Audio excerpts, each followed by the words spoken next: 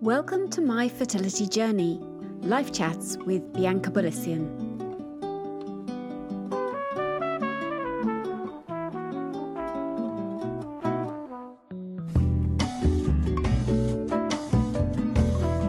Hello, and thank you for tuning in today.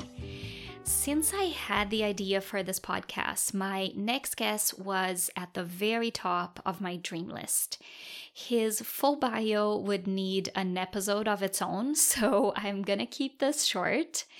Dr. Librack is the founder and director of Create Fertility Center in Toronto, Canada, which is a reference clinic around the world. He is also a professor at the University of Toronto. He has trainees under his wings, often at the clinic, and he has published over 60 peer-reviewed articles, book chapters, and more. He is also our very own fertility doctor, and he has truly impressed me with his approach, his kindness, and the results that we've gotten with him so far have been amazing. On this chat, we talked about the beginning of his career, how he copes with the ups and downs of being a fertility doctor, and also some of the medical approaches that he uses during treatment. Everything from supplements to hormones and medications. It's just jam-packed with great stuff, including some laughs, because he has great sense of humor, and the occasional creak from his chair.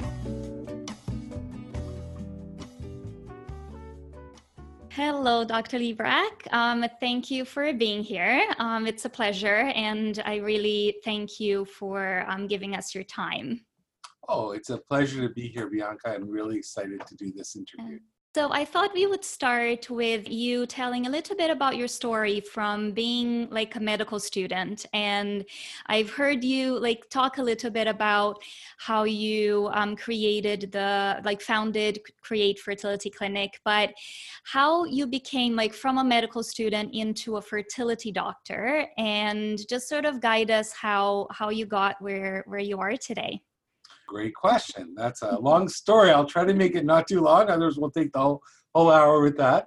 But basically, I was always interested in science as a student in university.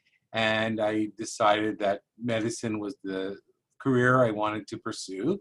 In fact, my father is also a doctor. He happens to be an obstetrician gynecologist. Nice. Of course, he's retired now, but he was a very prominent one in Toronto. So anyway, when I went into medical school, I had no idea what specialty or area I wanted to go into, but I knew that I was very interested in science and research and all that sort of thing. And so when I decided on a specialty, I really loved obstetrics and gynecology because I felt it was a wonderful field where people are having children and helping them have children. So I could see where my father got his passion in the same area. And when I started doing my residency in the area in Toronto here, I felt that the area of fertility or reproductive endocrinology, as we call it, was the area that really interested me the most because, first of all, it's like solving puzzles. And I always like to solve puzzles. And because you have two people that have a problem together, in order to solve the problem, you have to look at each one and figure out where the problem is and get it all together and figure out how to help them have that wonderful child that they're dreaming to have. And also, I really love the research in this area because there's so much exciting research and new things to discover. And you always see in the press, like new discoveries in the area of fertility that happen all the time. And I did my specialty training after my training in Toronto in San Francisco at the University of California, San Francisco, where I trained to become a full-fledged specialist in fertility treatment. And it was a wonderful experience. I even thought about staying there, but my family's here in Toronto, so I decided to come back to practice in Canada. And I'm really happy I did because I think it's a wonderful place to be a fertility specialist. Yes. And I did a lot of training when I was there in research. So when I came back, I became an academic, meaning part of the University of Toronto. And I worked myself up from being it's called an assistant professor to an associate, and now the highest level, which is a full professor, which is what I am right now. Lovely. And so I love all the different aspects of what I do, the treatment of patients, the research, and I also do teach a lot of students, that are training in medical school and obstetric gynecology, and in fact also in basic science. So we have the largest basic science and clinical research programs in Canada in the area of fertility by far. And so I do a lot of research. I wear a lot of hats, what I Yes. do. But of course, I love looking after patients, and that's just incredible. And being able to help them all have children and to work out the problems and seeing all the amazing results is amazing. But it's Yeah. not, unfortunately, doesn't work for everybody. And I try my very best. And the good news is that the things I can do now, which I couldn't do 30 years ago when I first started in practice, I think back of all those patients I couldn't help, and yet now I could have helped them. It's Yeah. a little bit sad, but it's also nice for the people I see now that I can help them where I couldn't have done that before. So I love the fact that I have so much more I can do to help people. Unfortunately, not everyone. We're still not there yet. That's why we need to do research to improve on what we're doing. But we certainly get amazing results nowadays with the treatments we do. Yes, I can imagine. That's the nature of science, right? It's always evolving, and it's always, I'm sure in a few years, you're going to feel sorry for the patients today that you couldn't help and that you will in the future. So it's always evolving. That takes me to the next thing, because in forums, I don't know if you know that, but in forums that we chat, especially around Ontario and Toronto, you have a great reputation to help hard cases, but especially older patients and also patients that were diagnosed with DOR. So diagnosed with diminished ovarian reserve. I would like to know if you could just briefly explain what DOR means, sort of break it down in layman's terms slightly. So our listeners maybe that are just coming into this, or maybe people that won't be knowledgeable on those terms. And also if that is, if you find yourself that you are a specialist in that profile, let's call it, of women. And if so, if it is something that you actually actively looked after, like you did research specifically for that, and then you became this doctor that looks after these women, or if it was sort of an accident and it's just because of everything that you do, like you said, all these hats that you're wearing, that you just ended up in this popular position, I will say. Well, first of all, you're right. I mean, when you get to my stage in the career, you tend to get the most difficult cases that people have been to 4 other clinics and haven't been successful.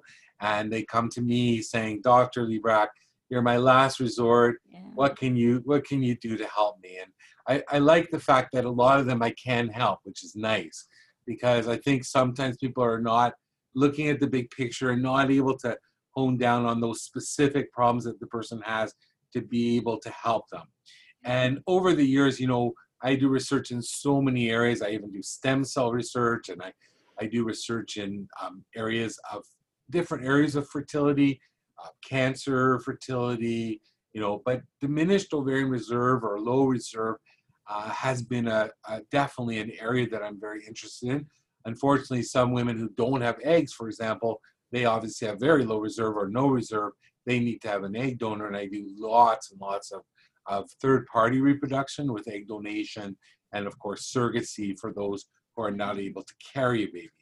But for those that are not quite at that stage where they're either are not born without eggs or they have no eggs left, where there's really no other hope, I treat a lot of those patients. And we've been doing a lot of research in this area, and I think over the years I've really changed my practice a lot to try to help some of those people. And it's the most difficult challenge, I think, in all of fertility, because these are people who really have the most difficult situation. So when people have a low reserve, it means that they have not as many eggs that they produce.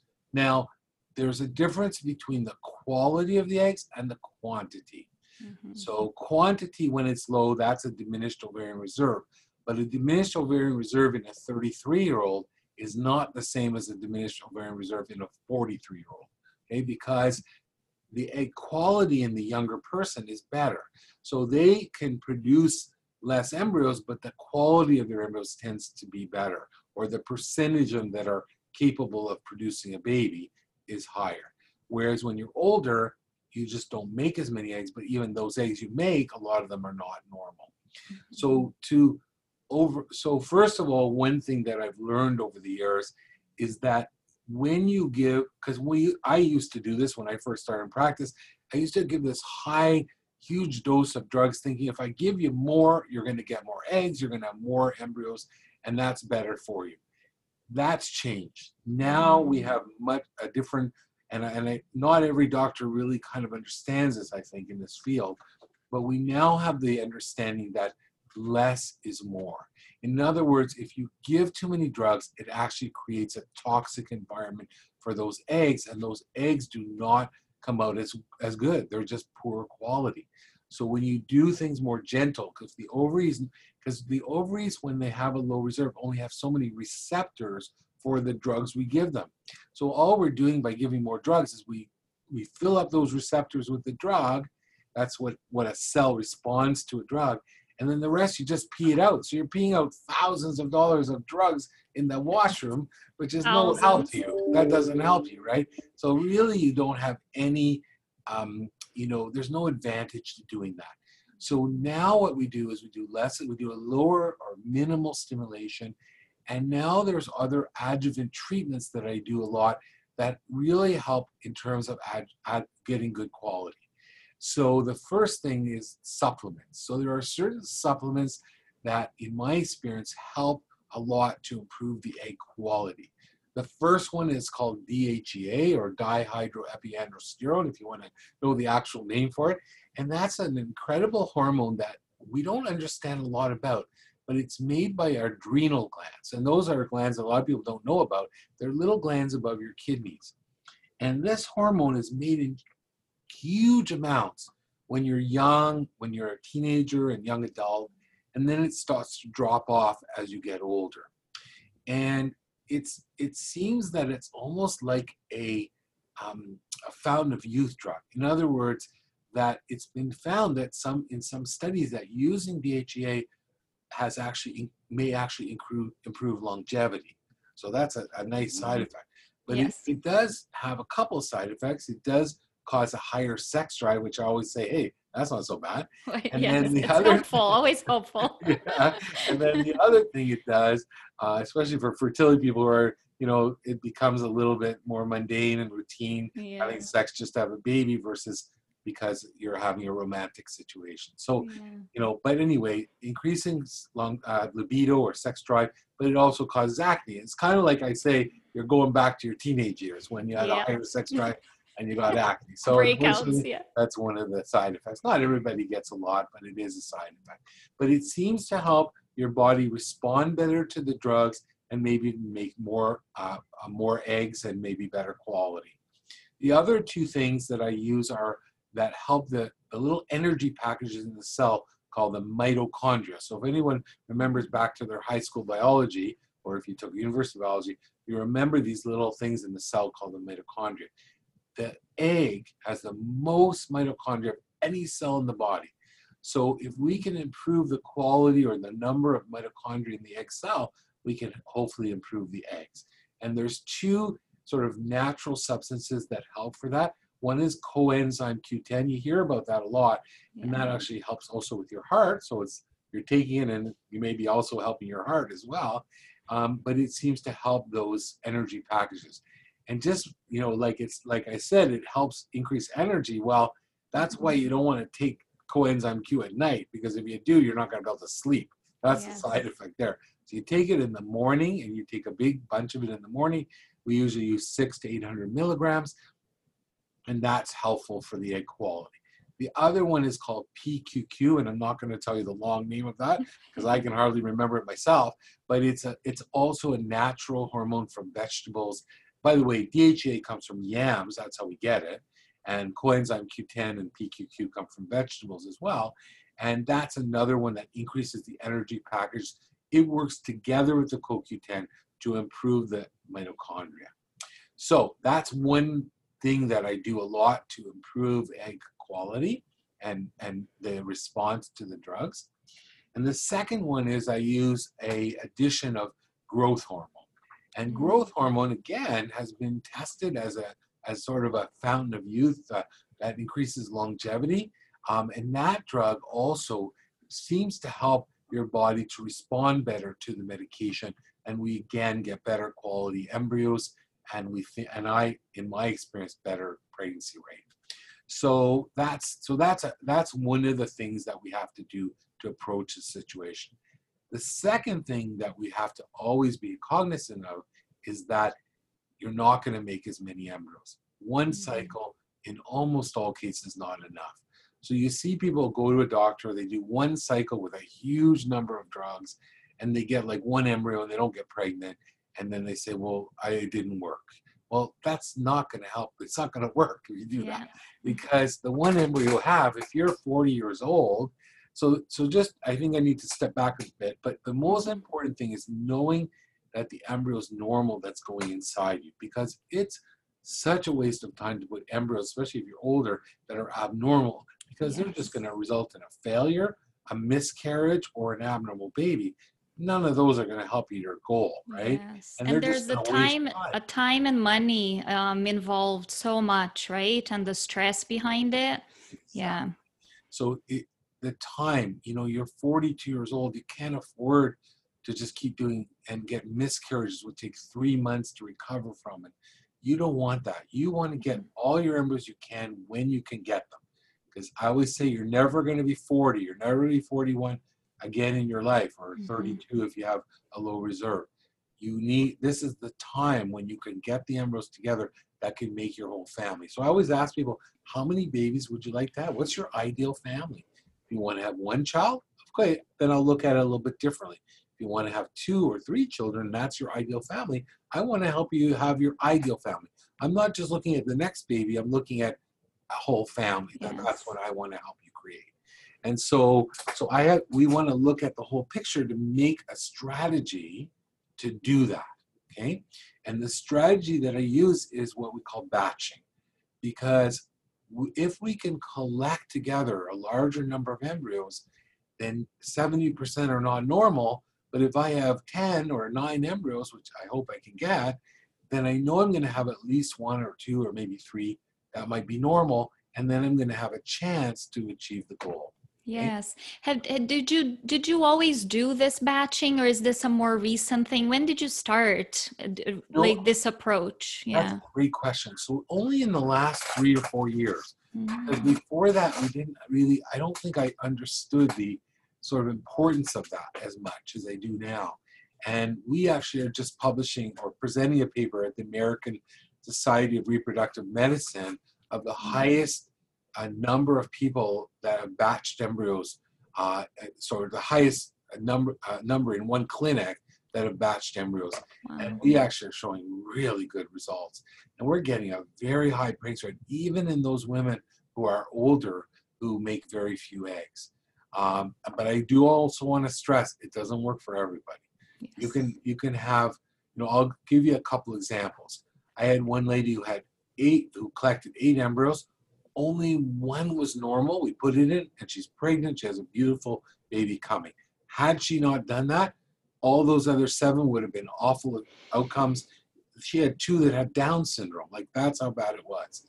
Yeah. And so that's an example. Another example is somebody who did 3 or 4 cycles, and every single embryo, she was 44, almost 45. Of course, the older you get, the more likely this will happen.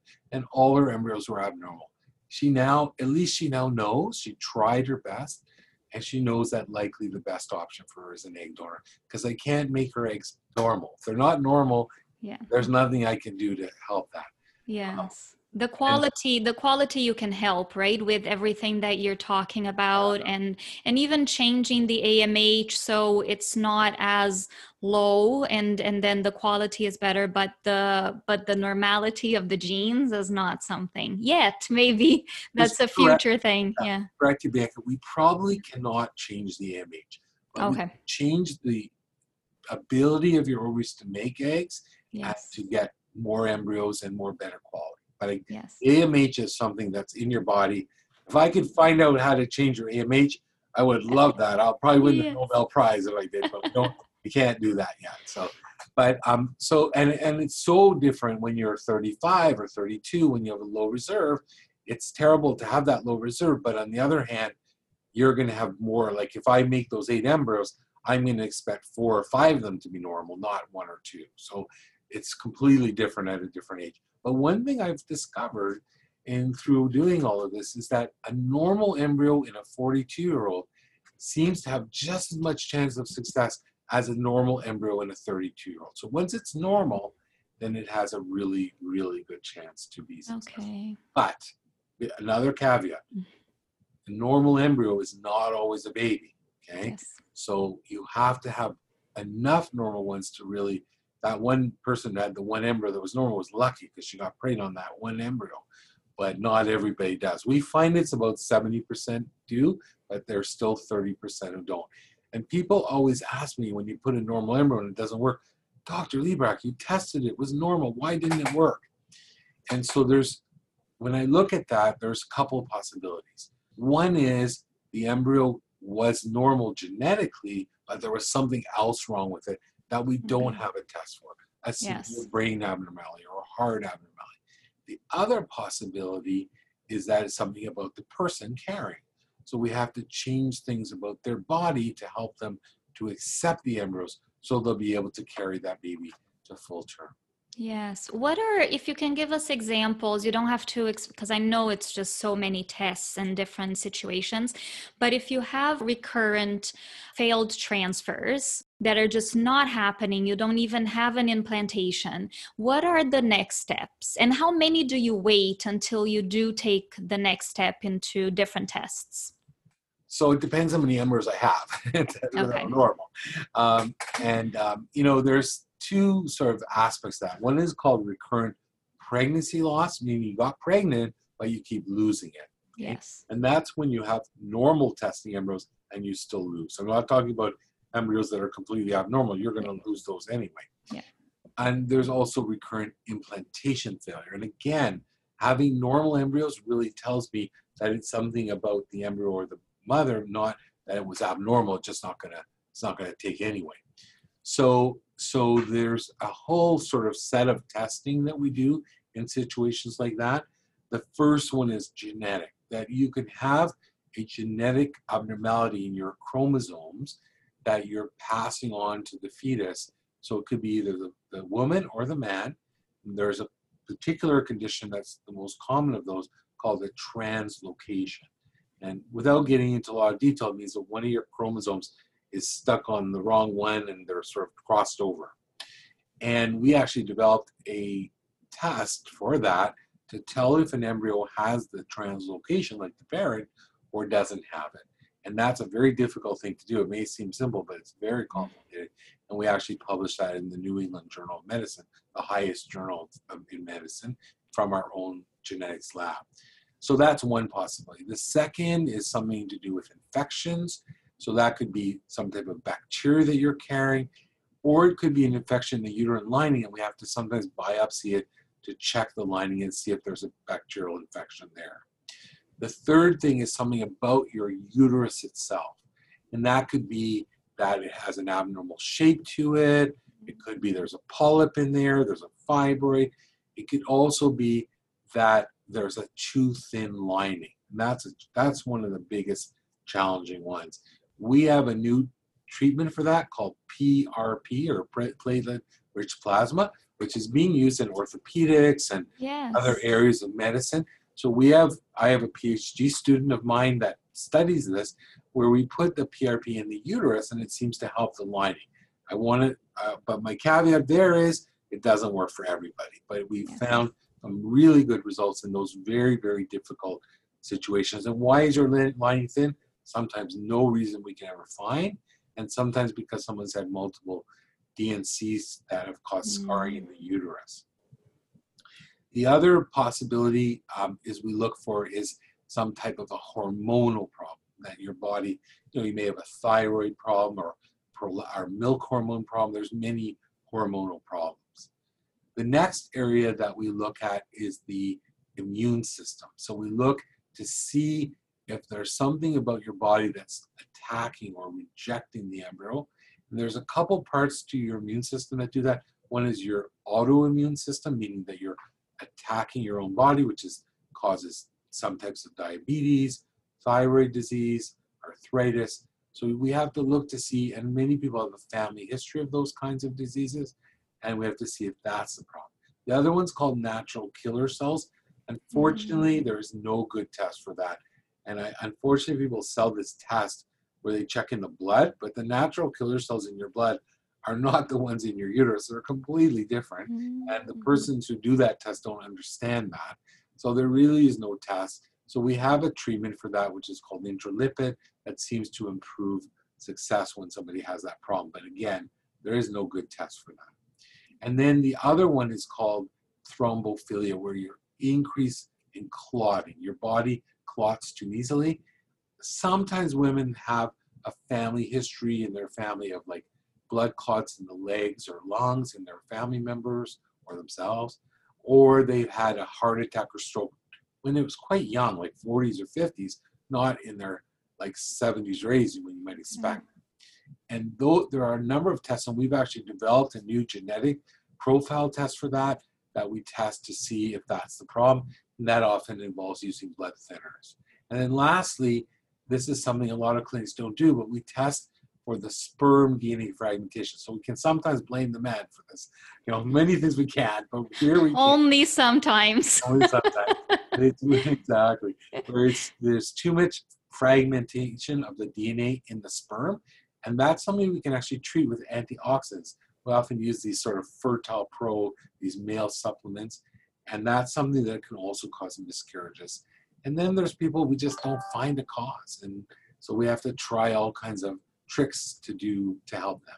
Yes. Well, I have to say, like, coming in from trying to be like, from my story is I found out from not getting pregnant that I couldn't get pregnant. And then we ended up at a clinic and did all the tests, and there was no complete like diagnosis except for the low AMH. We tried the treatment right away. It was almost like a desperation situation. It didn't go well. And then I went into a path of like natural and alternative medicine to try and heal my body in that way as much as possible. So then when I did go back to treatment again, my body was in a better, stronger position.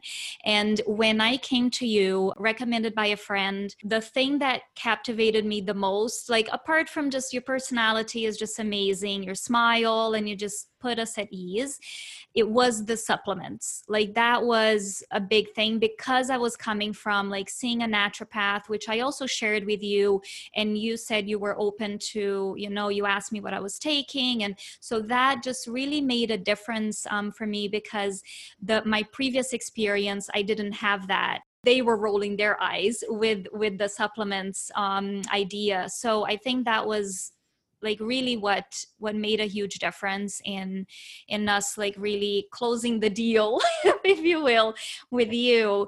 And then another thing was that I remember in our first appointment, you see so many people, so you probably don't really remember exactly how it went, but I did, again, because of my friend, and looking and talking about egg donors. I wanted to have all the information that I wanted on that first time, because I didn't know when I was going to see you again. And if I wanted to go into treatment, I just wanted to go right away and not having like too many follow-ups, etc. So you didn't even want to talk to me about the egg donors, because you're like, no, wait, let's just do this and see what's going to happen. And in the end of the day, you were right, and we're doing great. And we appreciate everything that you're doing for us. But I wanted to know, like, from you, what makes you decide, like, do you have a gut feeling that, like, when you're talking to someone, and of course you're a science man and you're looking at numbers, right? So you're asking my age, like every single time. And I can imagine just the numbers, like computing in your mind, right? With everything that you have available for you and where I fit in your puzzle and with the pieces that you have, right? right? And what you can do for me. So what makes you decide on what treatment and what recommendation? And how often do you end up talking about egg donors to a couple or someone in the first place, or in the first consultation?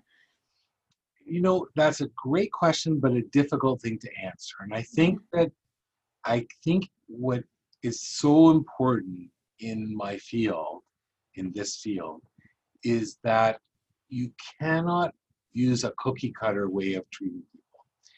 And I think that's a problem that I see in some of the younger fertility specialists. And, I train a lot of fertility specialists that come from other countries, and I train them that you have to look at each person as an individual.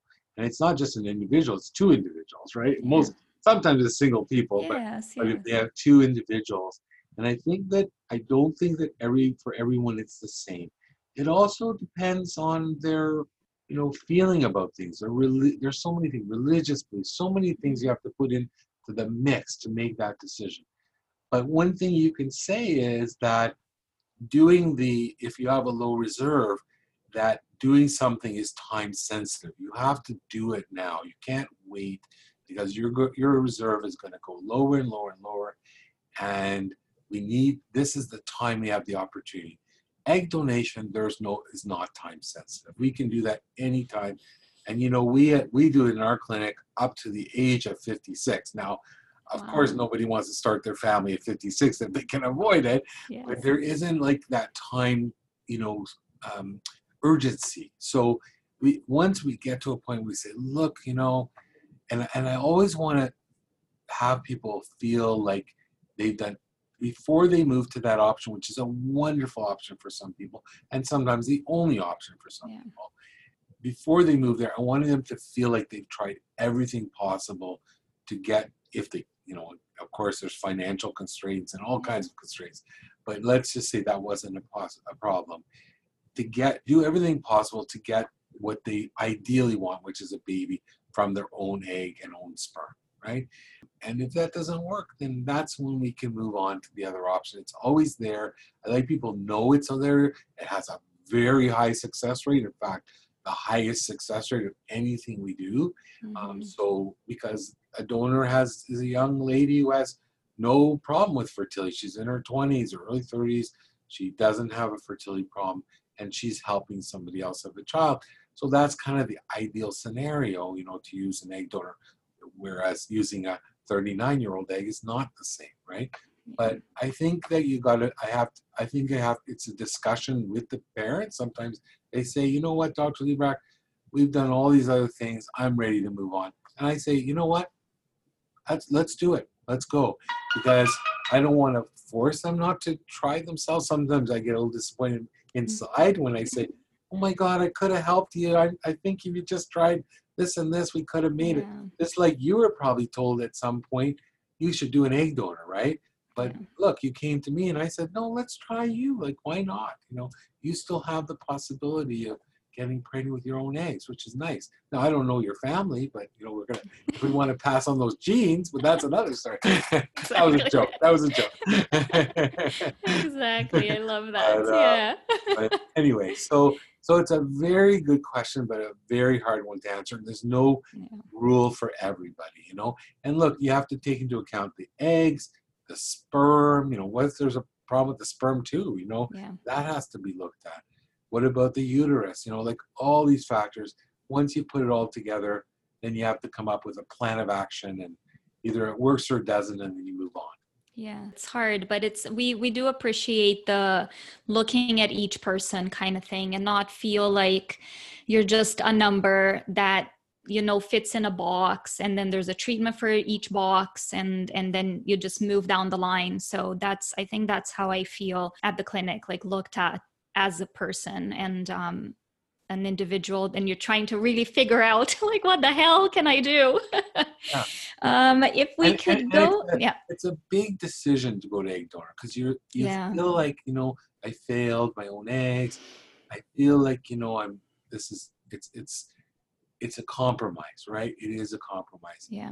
And I'll never forget when I first started in practice, I didn't really understand this, but people would come to me and it would be like, in my mind, you need an egg donor. I mean, there's no way, you know, you're 46 years old and Mm. you don't have any eggs left. But if I told them that right away, they would just go somewhere else because they want to hear what they want to hear, right? So they feel like they have to try, because if they don't try, then they can never, that way they can look back and say, you know, I did my best with Dr. Liebrecht. We tried and it didn't work. Now I'm ready to move on. And I think that's a really, really important thing, is that people need that chance, right? And you have to Yeah. respect that. I mean, you know, I have to put myself in their position. I probably would feel the same way, you know? Yes. But there's also things that are not, you know, we know are not going to work. They're unrealistic. But you do what they want. It's your body. You want to do what you want to do. And I'm willing to help you do as much as I can to, as long as I'm not, you know, giving you false hope. I'm going to Yeah. say, look, I don't think the chances are great here, but if you want to try, I'm willing to try. I mean, I don't want to say it's your money, but you know, But it is, it yeah, it's is, true you in know, the end of the and you day, can yeah. spend it the way you want, but I Yeah. also want you to know that we may end up back to where we started. Yes. So that's a really important thing. But anyway, go on. Yeah, I find no, this is also good. Actually I'm gonna say something different. I find this journey is full of like little bubbles that sometimes each of them need closure before you go into the next. And hopefully you just have one bubble, you know.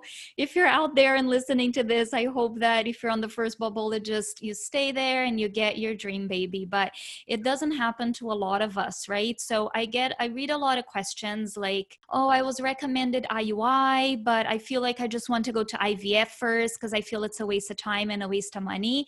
And for me, for example, if we were to be blunt, we did 2 rounds, like 2 months and 2 tries, like 2 days of insemination each cycle. And it was exhausting. It was painful. The drugs were crazy, worse than the IVF drugs, to be honest. It was heartbreaking in the end.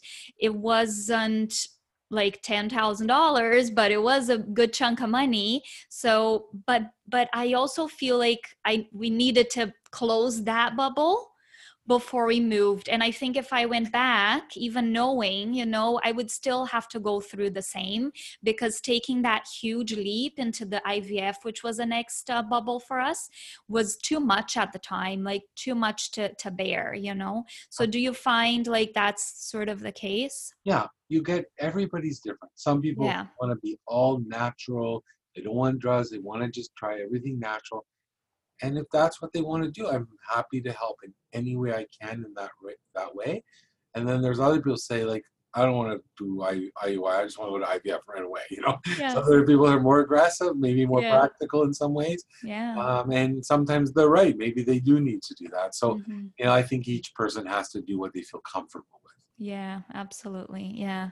You do a good job like guiding us and making us feel safe as well, I think, with that.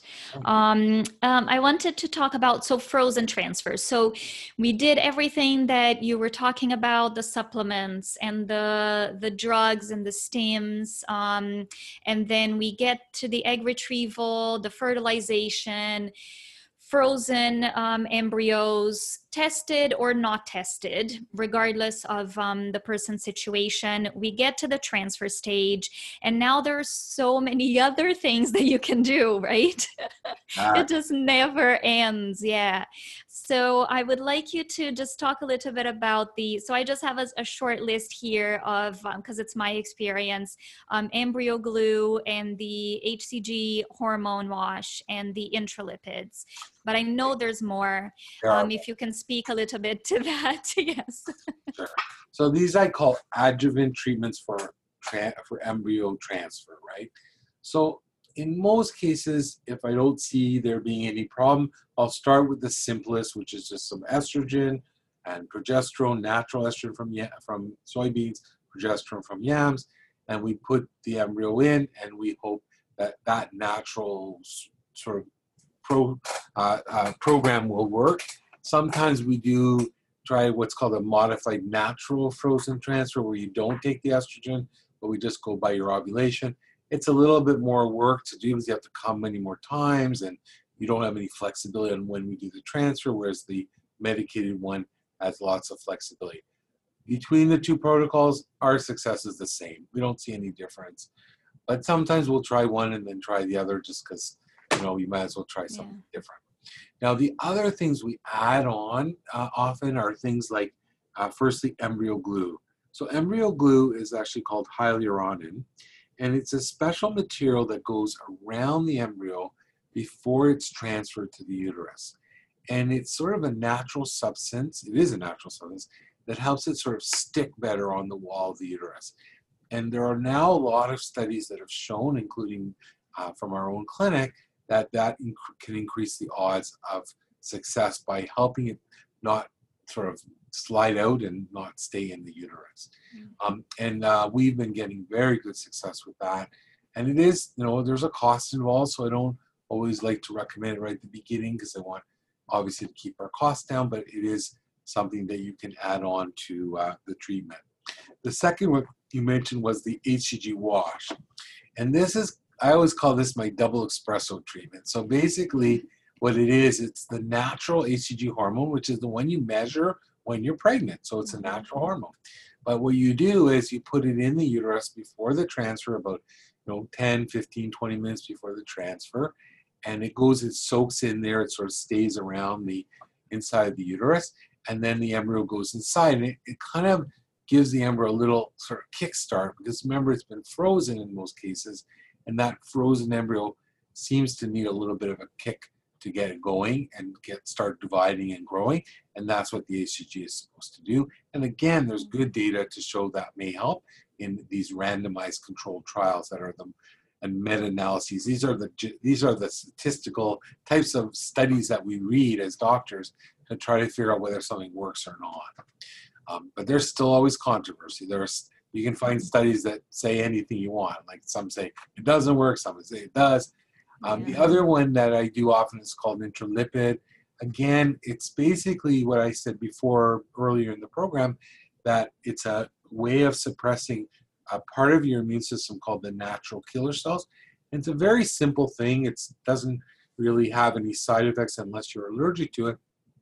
And it's an IV solution that has it's like a food supplement. It was actually discovered by accident. Somebody tried it together with a treatment, and they found that the placebo, which is the intralipid, worked just as well or better than the treatment. So they said, oh, I don't know why, but then they discovered that it affects these natural killer cells. Anyway, it's an IV solution. It's taken about a week before the transfer, and then it's done again during the early part of the pregnancy. When you first find out you're pregnant, every couple of weeks after that, till you get past the first trimester. The next thing that we do is to add sort of medications that may help. First one is aspirin. It's a blood thinner, and that's very commonly used. We sometimes use a low dose of steroids to suppress the autoimmune part of your immune system. And we also use a blood thinner called Fragmin, or there are other ones, but that one is commonly used in our clinic to take on the day of transfer to help, again, the blood flow to the uterus and prevent your body from rejecting the embryo. And that's another thing that we do. And now we're using another one, which is kind of when we're sort of getting a little bit desperate, and I call it, the kitchen sink treatment, because you kind of throw everything you can at it. And the last one's called Neupogen. Neupogen is also given by injection subcutaneously, and it seems to help both the lining to develop more normally, and seems to also affect the immune system. It's a bit expensive, so we kind of use it as not as our first choice treatment. And then, of course, PRP I mentioned before, if you have a thin lining, would be another treatment we've also used. I love to hear that because I'm a Pilates instructor, right? So I have so many clients that have had that treatment for the knees and the spine, and so it's very cool to see that overlapping of research and in the fertility field. Pretty cool. Okay, so I wanted to ask you again a little bit about personally you as a doctor dealing with people in your office, hundreds. I'm sure it's not easy. what is the thing that happens in your day that makes it, okay, this is like the best day of my job? Just to give you an example, for example, because I'm a teacher and I teach courses in Pilates, the day that my student passes their exam is like the best day of my job, you know? Sure. So I'm sure there's Well, an answer that's pretty obvious, it's but gonna sound pretty obvious in my job. It's when I yes, go and check the blood and I say, she's pregnant. yes, Wow, that's great. So happy. Finally, we got her pregnant. Or yes, sometimes happens on the first time, which is even amazing. But obviously, that's the biggest joy in the day because, you just can't get any better than that.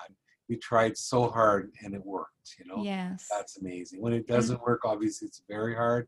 Or if somebody miscarries when they get pregnant, is devastating. So those are very hard parts of the day, that's for sure. Those people need a lot of TLC. They need compassion. They need, a lot of hand holding, and they need to feel like you care. And that's one of the things yes, that I always, sort of one of my philosophies is when I'm with a patient in the room with them, no matter what else is going on in my life or outside and everybody's yelling and they need me to do something, I have to feel like I'm with that person at that time and they're the only person in the world that matters, and I have to try to work with them to help them. Even if it's for 3 minutes or yeah, 3 hours, that's very important. yeah, And you're I think fully that there. I think that patients want to feel like you care. Yeah, If they feel like you don't care, then that they're going to go somewhere else. And yes, and I do care, and that's the thing about me. I work hard. I yes, really do care about what I do, and I'm a bit of a perfectionist, so I want to do things well and as perfect as I can. And so I really pride myself in that. yes. I can, yeah, I tell my friends and my family, I'm like, every day I go there, Dr. Liebrecht is there. There's like, Well, does this it's right man now. always It's any almost seven time of a o'clock at break? night, and I'm still here. So I know this is like so almost that's 7 your p.m. fault. So I can blame you. You can totally blame me on that one.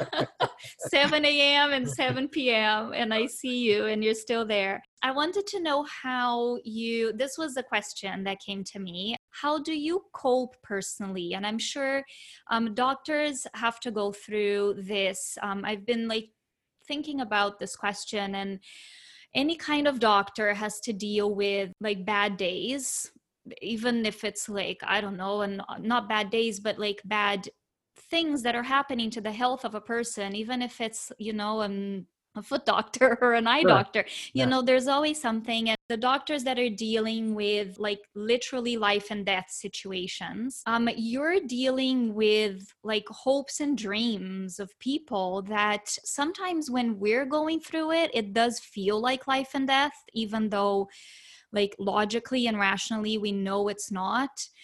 But how do you cope personally with seeing all these couples or single people that want and have all these hopes and dreams, and it feels so hopeless and so far away sometimes? Well, that's a very good question. It's one of the hardest parts of being a doctor. But I always think whenever I get to that point where I'm really like, oh, I'm so sad, this happened, this. I always think about it.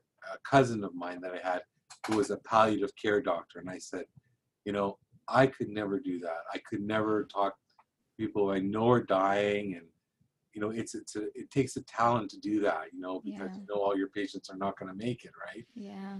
So I always said to him, unfortunately, he passed away from cancer himself, which was awful. Oh, But I'm he sorry. used to work at the end of life, and I work at the beginning. I prefer to work at the beginning of life. Yeah. So that was one of the things we always said to each other. But I think, as a doctor, you kind of have to have some kind of a barrier a bit from your own emotional part. Some doctors have a hard time with that. But, I walk in the door, one patient, and they're having a miscarriage, and then I have to be compassionate and, try to help them through that. And then I walk to the next room, and the next person just found out they're pregnant and they have a beautiful baby growing inside. So it's very, like a Yeah. roller coaster to some degree, but at the end of the day, you can't let it, affect you in a personal way. Otherwise, you would never be able to cope with all that. And it's something you learn as a doctor over the years. That's the only way you can really survive as a doctor. Yes. And it's one of the problems that some doctors get burned out because they can't separate that, their personal from their job. Yes, I can imagine the challenge. Which takes me to mental health, and how do you advise your patients if you do feel that there is a need to address mental health? We know, and especially now, there's just so much going on. Like I'm sure have another hour just talking about how COVID affected the clinic and the patients, all the social issues of injustice and everything that's happening as well. But just in a more broad way, how do you approach that? And what does the clinic has to offer as well? That's such a great question. First of all, we have wonderful counselors that work in our clinic, and many clinics use outside counselors that they send people to who are kind of independent practitioners. I didn't like that because I want to feel like the person that I recommend to my patient is someone who is someone I feel comfortable with, that they are going to, be compassionate, be someone who's going to really give my patients the best psychosocial support. So that's why I've hired 4 people to do that in our clinic, and I think each one of them is fantastic. So that's one thing. I do a lot of psychosocial research as well. I didn't mention that before. We look at all kinds of areas for psychosocial research to try to improve on what we do. We can always learn more on how we can be better with our patients, how we can provide better care from a psychosocial, because you're right. It's like the mental, coping and stress and all that is a huge part of what we do. I feel it's very important. Unfortunately, I can't have the time to deal with that in the way I would want to. So that's why I have these great support people in our clinic that do that all the time. That's lovely. That's lovely. Thank you. Well, we're approaching the 1 hour, so I think we can wrap up. I think this is a nice place to wrap up. And thank you for your time always at the clinic and here. I'm sure people are going to gain so much from this conversation. I hope this was the first one of many conversations that maybe we can have to give people, because you're just such a wealth of information. And it really shows that you're a professor, like you like to educate and talk to people about your passion and what you love to do. So thanks for being here today. It was a pleasure. And Bianca, you ask great questions. You're a great interviewer. I'm very impressed with you. And it was a lot of fun doing this with you. Thank you. Great. Thank you so much. And we'll see you soon. How about that? He's just such a real sweet guy, isn't he? And he is in it for all the right reasons. As he said, there's no guarantees. This is such a brutal situation that we're all in, but he is surely doing all he can for each and every patient. Feel free to drop me a message on the reviews and let me know what you thought. And if you have any questions for Dr. Librack, please let me know so I can ask him next time that he comes onto the show.